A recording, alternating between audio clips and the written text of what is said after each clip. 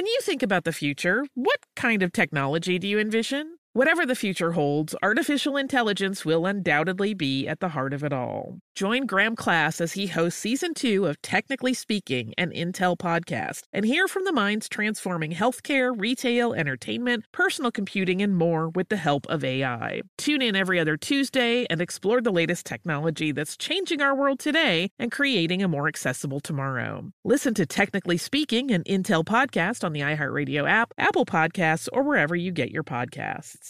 I'm Tracy from Stuff You Missed in History Class. Are you a small business owner or even someone who dreams of entrepreneurship? Then check out Season 2 of Mind the Business, small business success stories from iHeart Podcasts and Intuit QuickBooks. Join hosts Austin Hankwitz and Janice Torres as they interview entrepreneurs sharing insights around starting and nurturing a small business. You won't want to miss these inspiring stories of entrepreneurship and discovering ways to business differently so you can too. What if AI could help your business deliver mission-critical outcomes with speed? With IBM Consulting, your business can design, build, and scale trusted AI using watsonx and modernize the way you work to accelerate real impact.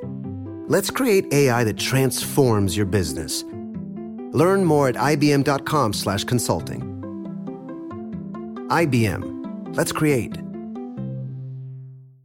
What's up, this your boy Lil Duval, and check out my podcast, Conversations with Unc, on the Black Effect Podcast Network. Each and every Tuesday, Conversations with Unc podcast feature casual and in-depth talk about ebbs and flows of life and the pursuit of happiness. Unlike my work on stage, I tap into a more serious and sensitive side to give life advice and simply offer words of encouragement, yet remind folks to never forget to laugh. Every Tuesday, listen to Conversation with Unc, hosted by Lil Duval on the Black Effect Podcast Network, iHeartRadio app, or wherever you get your podcasts.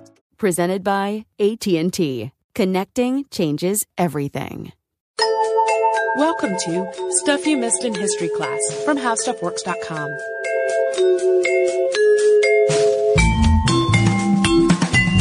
Hello and welcome to the podcast. I'm Tracy V. Wilson. And I'm Holly Fry. So most people, at least in the United States, have probably at least heard of Walter Reed, if only for the name of the Army Medical Center. Before it became kind of notorious due to a really huge neglect scandal in the late 2000s, it had previously made a name for itself as the heart of military medicine in the United States.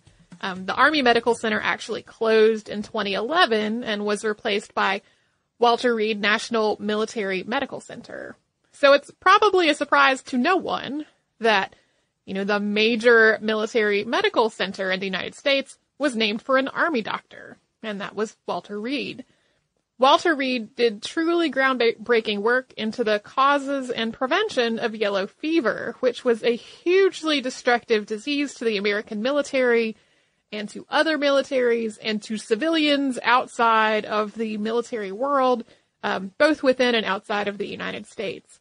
But he really didn't do this all on his own. His accomplishments really built on a foundation of other doctors and other researchers. But even so, it had a huge and drastic impact on public health and on the American military's ability to work in tropical locations, which had previously been fraught with all kinds of health problems. So Walter Reed was born on September 13th of 1851 to Lemuel Sutton and Faraba White Reed.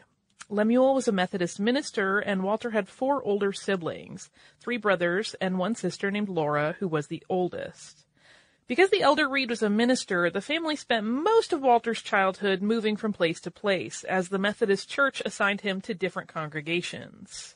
Walter's older brothers, 2 of them, Tom and James, fought for the South during the Civil War, which ran through Walter's early teenage years. After the war was over, Lemuel requested that he be moved to Charlottesville, Virginia. He wanted his sons to be educated, and living in Charlottesville meant that they could go to the University of Virginia, and his request was indeed granted. Unfortunately, though, Walter's mother died not long after they arrived in Charlottesville, and she was only 41. At that point, Walter was only 14, and it might have been her death that prompted him to really throw himself into his studies. He was just an exceptional student even before he started college. As sort of a side note, his father also remarried pretty quickly, and the rest of the family quickly became very fond of his new wife.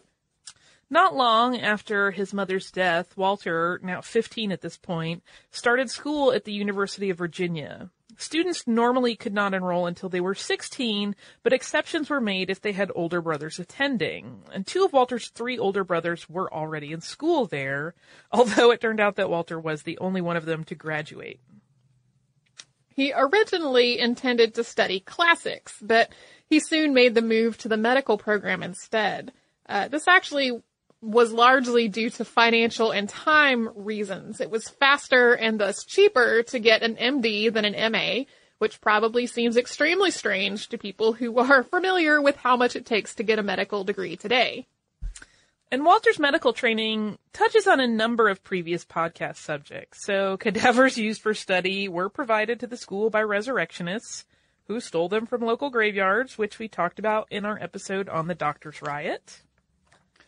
And like many of the other historical doctors we've talked about, Walter's first round of medical study included almost no practical or clinical work. So when he graduated on July 1st, 1869, after just 2 years, and also as one of the youngest people to do it, he had to pursue another degree so that he could get more actual hands-on experience being a doctor. And first, the young Dr. Reed went to New York, where he enrolled in Bellevue Hospital Medical College. He got another MD there in 1870. And since he'd taken care of most of his science and medical classes in Virginia, this was mostly hands-on study. And then he went on to do internships at hospitals around New York. A lot of Reed's work during this time was with poor people in communities that didn't have a lot of medical resources, so he became increasingly aware of the kinds of diseases that really caused crises in the world of public health. Typhus, typhoid, and yellow fever, for example, were all diseases that could just ravage poor communities, and Hugh started working to understand all of them. This was particularly true during the 4 months he spent working at Kings County Hospital in Brooklyn, New York in 1871, because that was a facility specifically for the poor. By 1873, and at this point he was only 22, Reed joined the Brooklyn Board of Health as an assistant sanitary officer, and this meant that he was too busy to start a private practice. And he was still so young that people didn't really seem to take him seriously. Reed started to doubt that he would ever be able to make the kind of change he wanted, since he could not seem to get people to respect his knowledge in the medical field. So, seeing that he wasn't going to be able to make the kinds of strides that he really wanted to, he eventually decided to join the Army Medical Corps, which were a multi-day, multidisciplinary affair in January of 1875. Afterward, he was commissioned as a first lieutenant at the age of 24. And as all of this professional development was going on, Reed had been courting a woman named Emily Lawrence, primarily through letters. He had met her while visiting family in Murfreesboro, North Carolina in 1874, and he married her on April 25th of 1876 before he left for Arizona Territory with the Medical Corps. He actually dithered quite a lot about getting married. He had some worries about what life was going to be like for the wife of a frontier army doctor. He just sort of seemed concerned in a lot of ways. And so she had to do some convincing, including kind of implying that perhaps someone else was interested in her, so maybe he ought to get his act together. So when he did finally propose, it was pretty sudden. He basically proposed, and then they wedged the wedding into a window of time when he could actually make it to Murfreesboro to have the ceremony. The newlyweds didn't actually get to live together until the following November, when Emily met him in San Francisco after taking a train, which, as a side note, had some sort of wreck along the way, across the country. And this was just the first of many separations they would endure due to his work, and they wrote each other volumes of letters during these times apart. It was also the first of many adventures in their marriage, because, as we mentioned earlier, a lot of his early career in the medical corps involved him being a frontier doctor. He was moved from one post to another, and often their existence was really difficult and isolated. And a lot of the hospitals that he worked from were basically temporary structures meant to sort of serve a temporary need out on the frontier. They eventually had a son named Walter Lawrence and a daughter named Emily, who they called Blossom. Walter Sr. most likely delivered his son himself, as at that point they were stationed at Fort Apache on the frontier. Also living with them for many years was a young Native American girl named Susie, who Reed had treated for serious burns after some sort of intertribal battle. Susie wound up living with the family for about 15 years. She was sort of a combination surrogate daughter and help around the house. At first, Reed was a frontier army doctor, as we said, moving from garrison to garrison, mostly around the American West. And these remote outposts did not have the sorts of facilities or resources that Reed needed to continue his studies of bacteriology and pathology, so he requested a leave of absence. As Tracy said, a lot of these facilities were just temporary setups, so they were not going to have a lab where he could really do this work. Instead, he ended up transferred to Baltimore at a couple of points, which allowed him to work at Johns Hopkins University Hospital Pathology Laboratory. Two really monumental things happened in Reed's life in 1893, and we're going to talk about them after a brief word from a sponsor. Seasons change. Why not your gaming tech? Upgrade now during the Alienware Summer Sale event and save on select next-gen Alienware PCs and more. Pair your impressive skills with advanced gaming systems, like the Alienware M18 laptop powered by an Intel Core i9 processor, featuring awe-inspiring visuals, liquid cooling, three-dimensional audio with Dolby Atmos, and impressive overclocking potential. Plus, build your dream setup with great deals on select gaming monitors, mice, and more must-have electronics and accessories. The incredible design and unrelenting power of Alienware let you game like never before. This is gaming perfected. Immerse yourself in leading-edge 4K UHD entertainment. Limited time offer. Shop our latest tech. Free shipping. When you shop online at alienware.com/deals, you'll have access to leading-edge gaming technology to conquer the competition. And yes, that's free shipping on everything. Exceptional prices await you for a limited time only at alienware.com/deals. That's alienware.com/deals.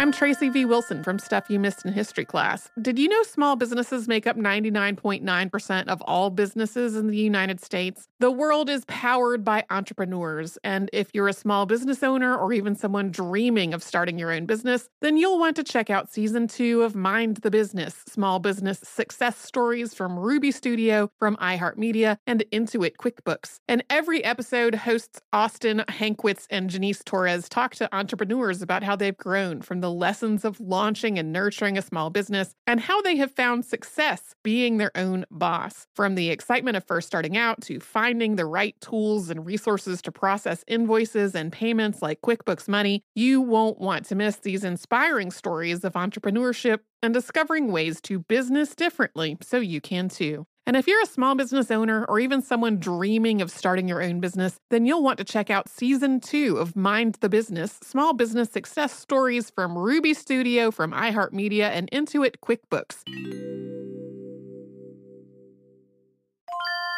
If you use paper, you're a human. But if you choose paper, you're a papertarian, someone who lives a paper-based lifestyle because it has a positive impact on the planet. And also because it's the easiest choice you'll make all day. Seriously. It's as easy as reaching for boxed instead of bottled water. It's as easy as opting for beauty products that come in paper packaging. It's as easy as grabbing eggs in a cardboard container. And that's all in one trip to the grocery store, which, if everyone's being honest, you were planning to go to anyway. But paper isn't just an easy choice. Papertarians know that it's the smart choice, too. Because paper comes from trees, a renewable and sustainably managed resource. And paper products are designed to be recycled. In fact, when you choose products that come in paper-based packaging, those fibers can go on to be recycled up to 7 times. So why wouldn't you go papertarian? Learn more at howlifeunfolds.com/papertarian.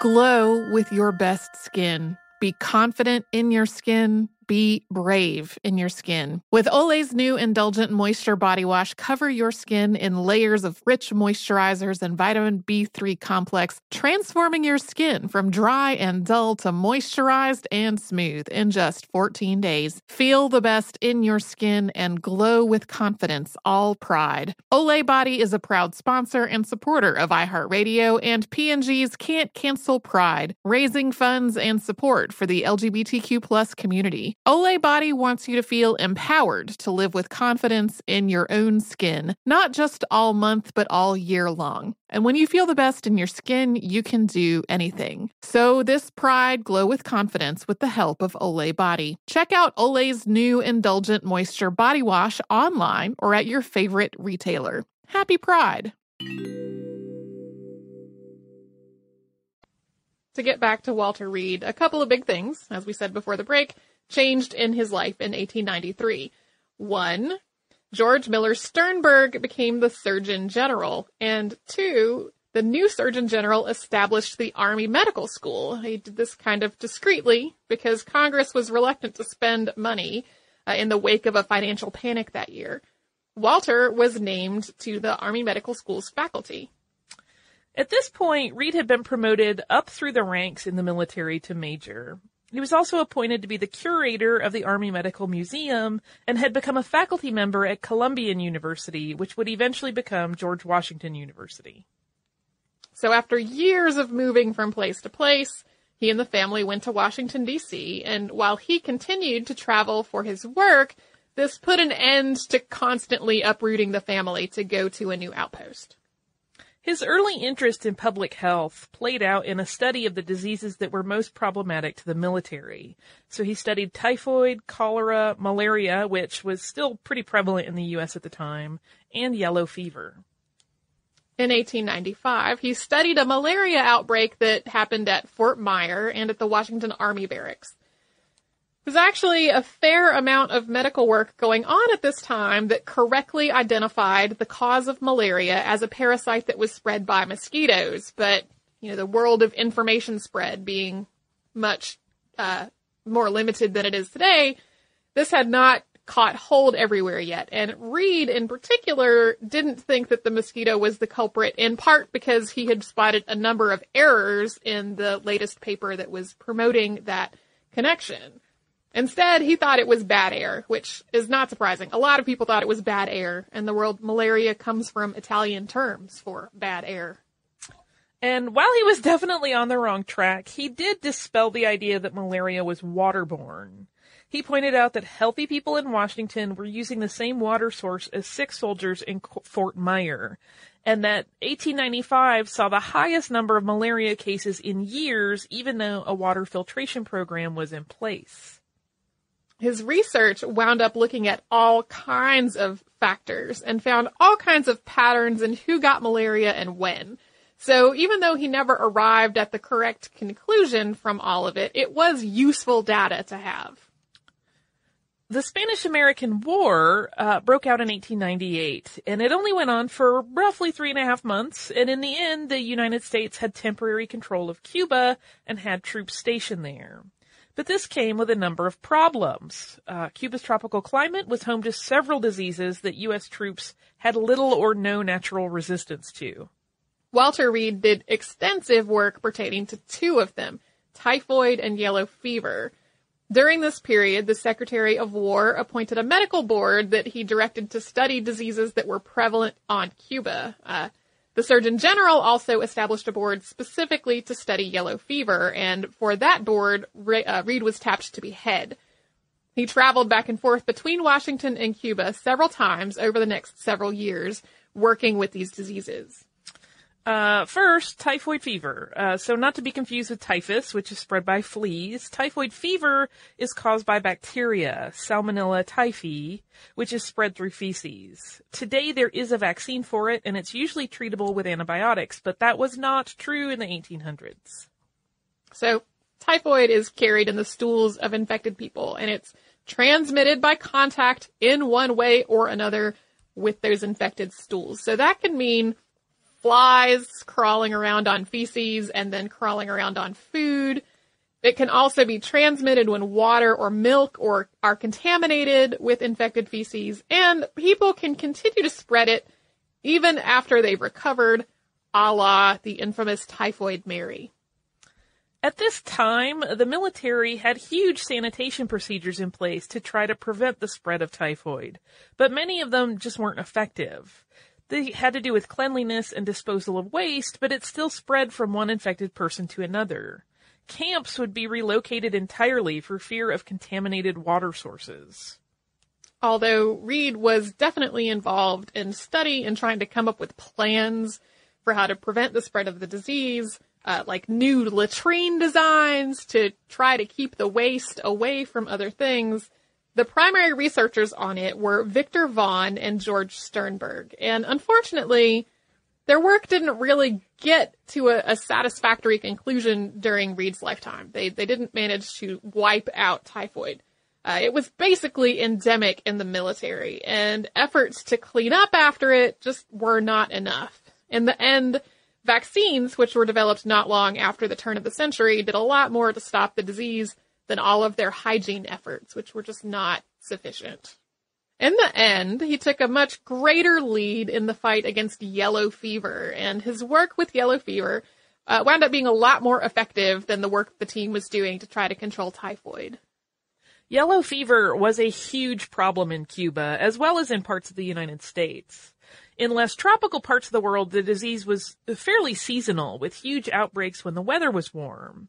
It's a hemorrhagic disease that causes fever, joint pain, vomiting, hemorrhaging, bloodshot eyes, and jaundice. Yellow fever had two nicknames. One was Yellow Jack, which obviously was because of the jaundice. And the other one, and heads up, this is gross, was the black vomit, because in the end stages of the disease, people would bleed into their digestive systems. And then they would throw that up, and what they threw up was black because of the enzymes interacting with the blood. One of the worst parts of the disease was that the symptoms often cleared up after a few days, which made people think they were going to survive. But then the symptoms would come back as the liver failed and the internal hemorrhaging started. It was absolutely horrifying, and the mortality rate was up to 85%.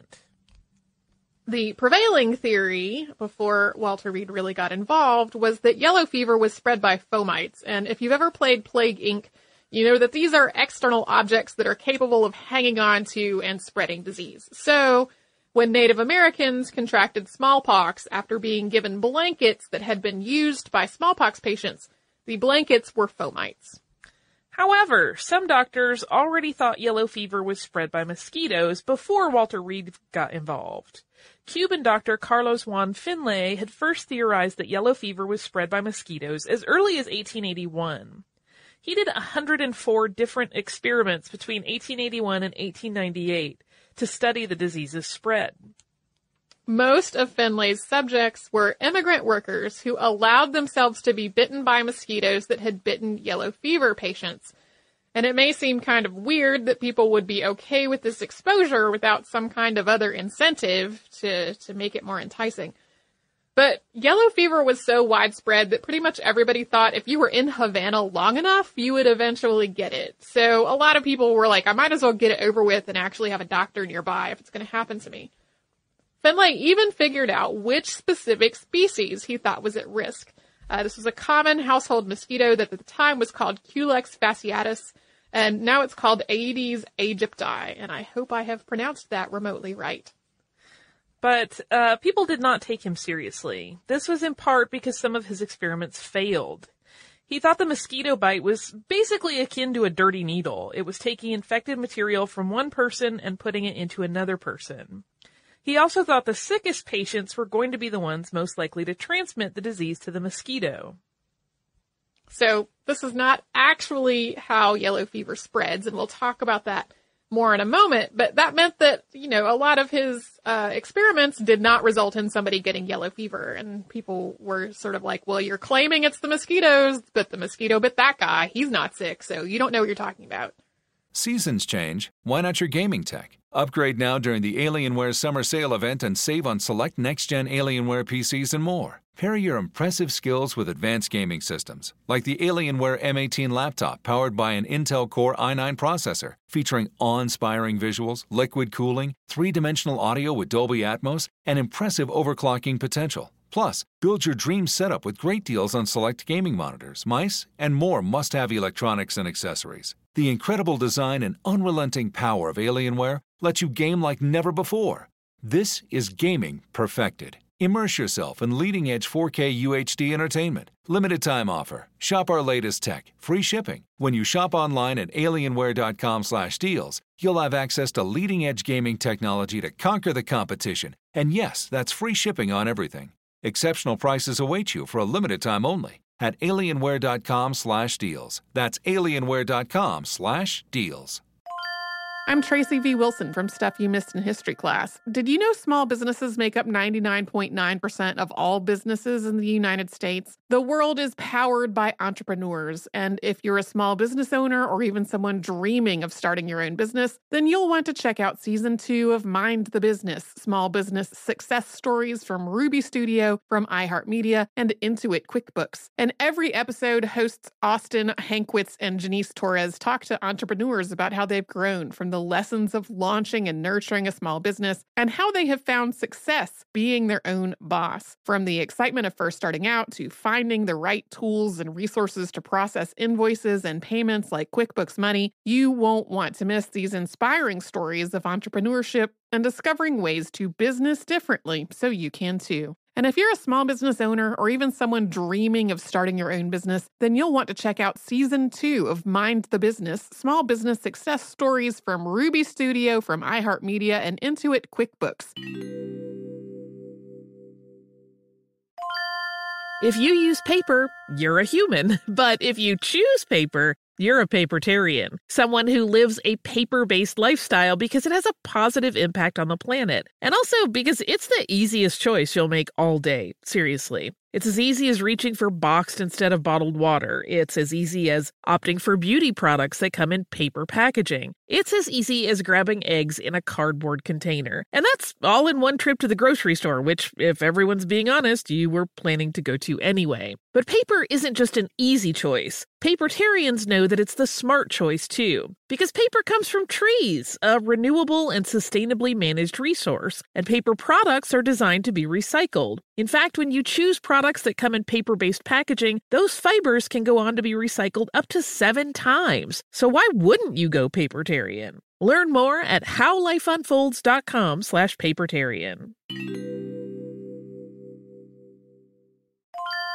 Glow with your best skin. Be confident in your skin. Be brave in your skin. With Olay's new Indulgent Moisture Body Wash, cover your skin in layers of rich moisturizers and vitamin B3 complex, transforming your skin from dry and dull to moisturized and smooth in just 14 days. Feel the best in your skin and glow with confidence, all pride. Olay Body is a proud sponsor and supporter of iHeartRadio and P&G's Can't Cancel Pride, raising funds and support for the LGBTQ+ community. Olay Body wants you to feel empowered to live with confidence in your own skin, not just all month, but all year long. And when you feel the best in your skin, you can do anything. So this pride, glow with confidence with the help of Olay Body. Check out Olay's new Indulgent Moisture Body Wash online or at your favorite retailer. Happy Pride! Walter Reed, for his part, worked with a team of other doctors, including Jesse Lazier, Aristides Agramonte, and James Carroll. They worked not just off of Finlay's mosquito theory, but also off of actual mosquito eggs that Finlay had collected. He'd figured out that if you dried out mosquito eggs, they would still hatch and mature with the right temperature and humidity. So, using Finlay's harvested mosquito eggs, Reed and his team ran a series of experiments. They hatched the mosquitoes from the eggs, and then they allowed them to bite someone who was infected with yellow fever. This was an extremely tedious, time-consuming process. They would put the mosquito in a test tube, then put the test tube mouth down on somebody's skin, and then, wait for the mosquito to get to biting. They'd sort of tap the side of the test tube if the mosquito was just perched on it, not really doing anything. But really, this is like herding cats. Mosquitoes do not feed on people on cue. This reminds me of an episode of, why am I blanking out on the name? Of Mythbusters, where they were trying to get a skunk to spray them and they just couldn't. It's kind of like nature doesn't always do what you want in a lab. Yes. Well, and it will also remind people of the Sawbones episode about self-experimentation, because they talk about this part in in that episode, if you are a Sawbones fan. And the team approached this in a methodical way, as methodical as you can be while trying to tap on a mosquito to get it to bite someone. And in a vast departure from much of the other research that we talked about on this podcast, they did not use unwilling orphans and prisoners as test subjects. They used volunteers. These people gave their consent beforehand, and they were compensated for their participation. $100 just for participating, and another $100 if they actually got sick. This was basically revolutionary in the field of medical research. It's probably the first time that informed consent became a thing in Western medical study and research. And through these experiments, they discovered a number of things about yellow fever transmission, including why some of Finley's experiments failed. It became clear as they went that mosquitoes could only pick up the virus from a sick person's blood 2 or 3 days after infection. And it took 2 weeks for enough of the virus to reproduce inside the mosquito for someone it bit to get sick. So there was an incubation period that had not been accounted for. And after that, the mosquito could then spread the disease for a couple of months. As a side note, this is why mosquitoes don't transmit HIV. HIV doesn't reproduce inside a mosquito's body the way yellow fever does. And this research was overwhelmingly successful, but it came at a cost. James Carroll, one of the researchers we mentioned earlier, was infected with yellow fever and he almost died. And this is reportedly because the mosquito in question had not eaten in about 3 days of them trying to coax it to bite someone. And they were afraid that if the mosquito starved to death, they were going to lose important data. So in sort of an act of desperation, what reportedly happened is that James Carroll let it bite him.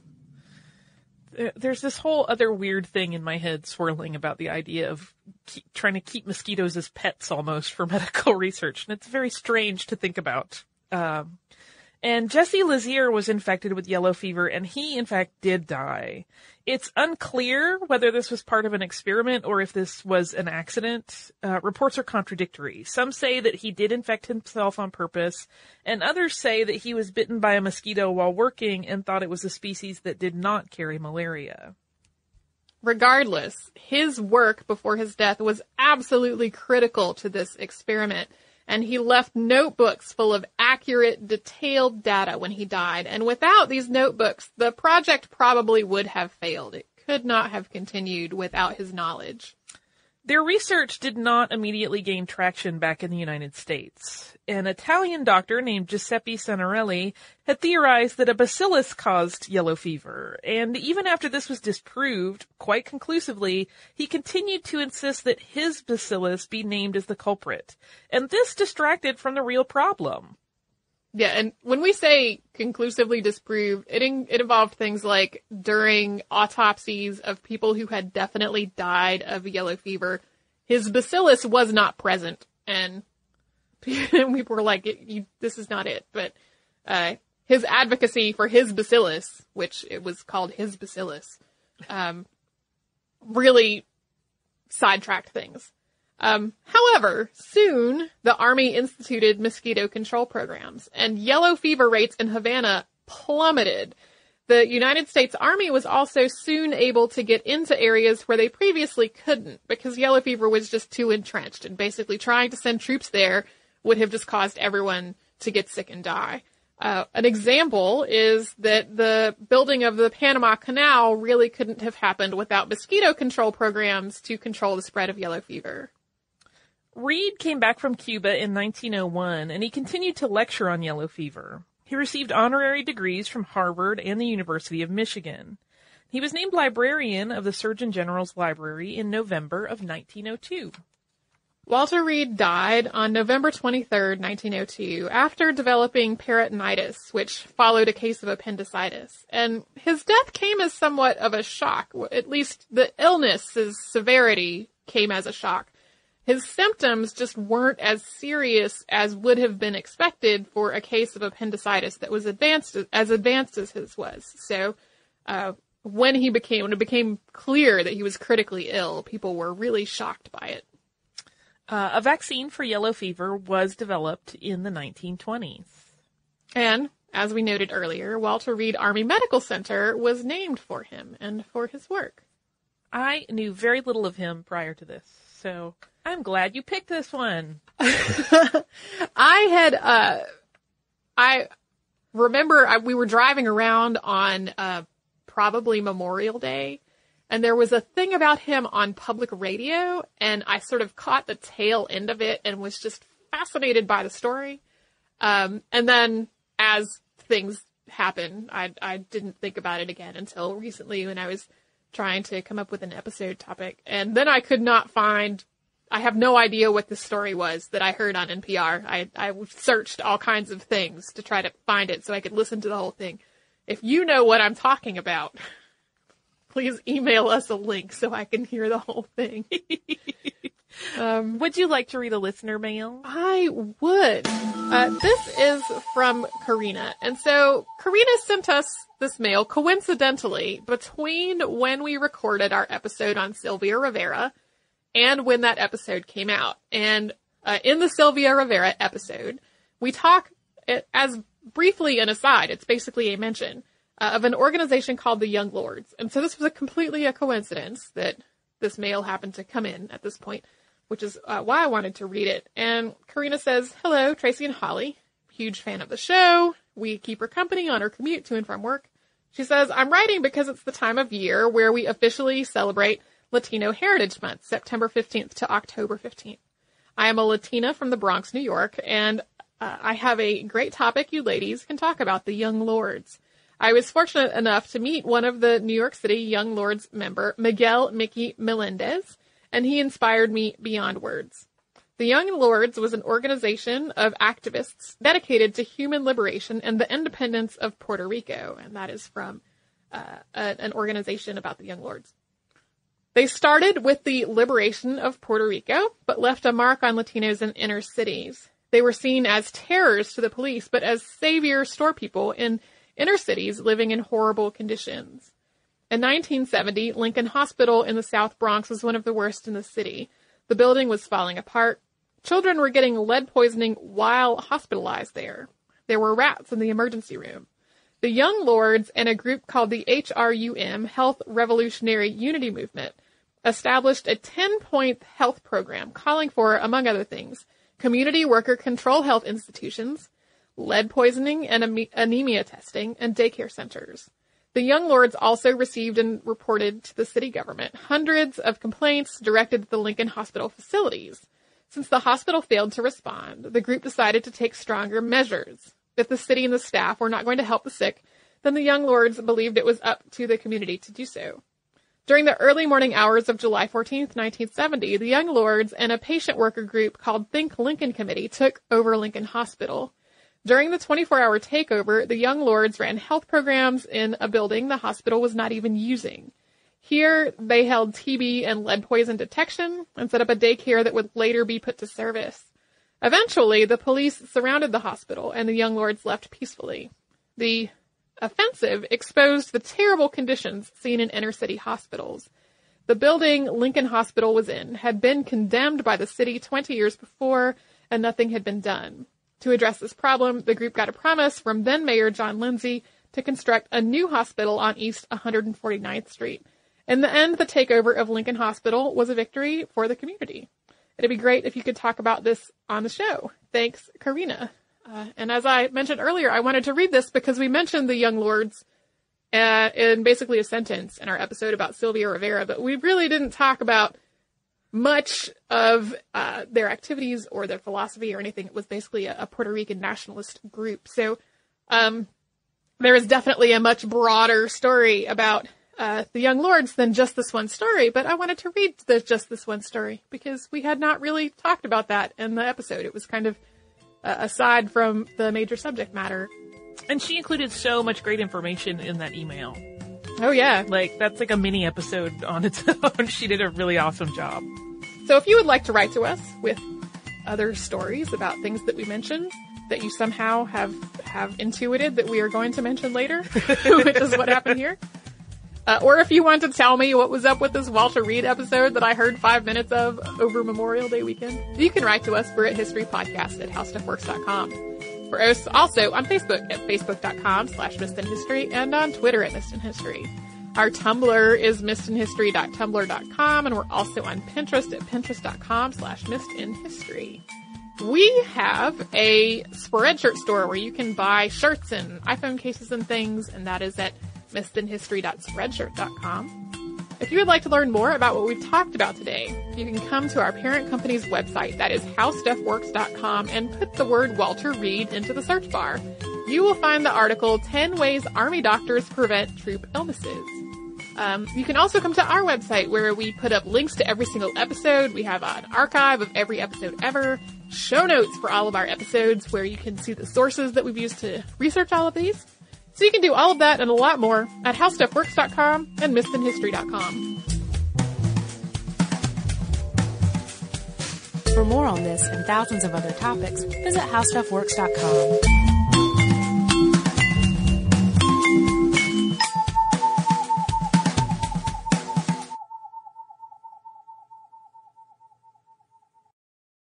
Olay's new Indulgent Moisture Body Wash covers your skin in layers of rich moisturizers and vitamin B3 complex, transforming your skin from dry and dull to moisturized, soft, and smooth in just 14 days. Feel the best in your skin and glow with confidence, all pride. For the third year, Olay Body is a proud sponsor of iHeartRadio and P&G's Can't Cancel Pride and supporter of the LGBTQ+ community. So this pride, glow with confidence, not just all month, but all year long. Check out Olay's new Indulgent Moisture Body Wash online or at your favorite retailer.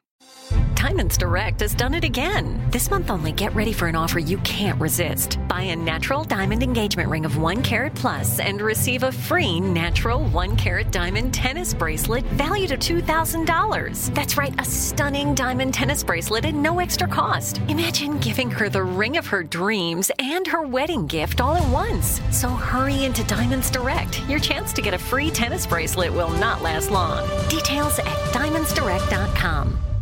Happy Pride from Tomboy X. We just dropped our Pride 24 collection. Queer founded, queer run, and creating size and gender inclusive underwear, swimwear, and loungewear for all bodies, so you feel comfortable in your own skin. Visit tomboyx.com to shop. What are you looking for in a new smart TV? 4K picture quality, high quality and immersive sound, a sleek design? All of those are givens, but only the new Roku Pro Series has all of those and the Roku streaming experience, an award-winning OS. Get fast, easy access to all your apps like iHeart, where you can stream all your favorite music, radio, and podcasts all day, and regular all-inclusive trips to Roku City. The new Roku Pro Series, a smart TV built by the streaming pros.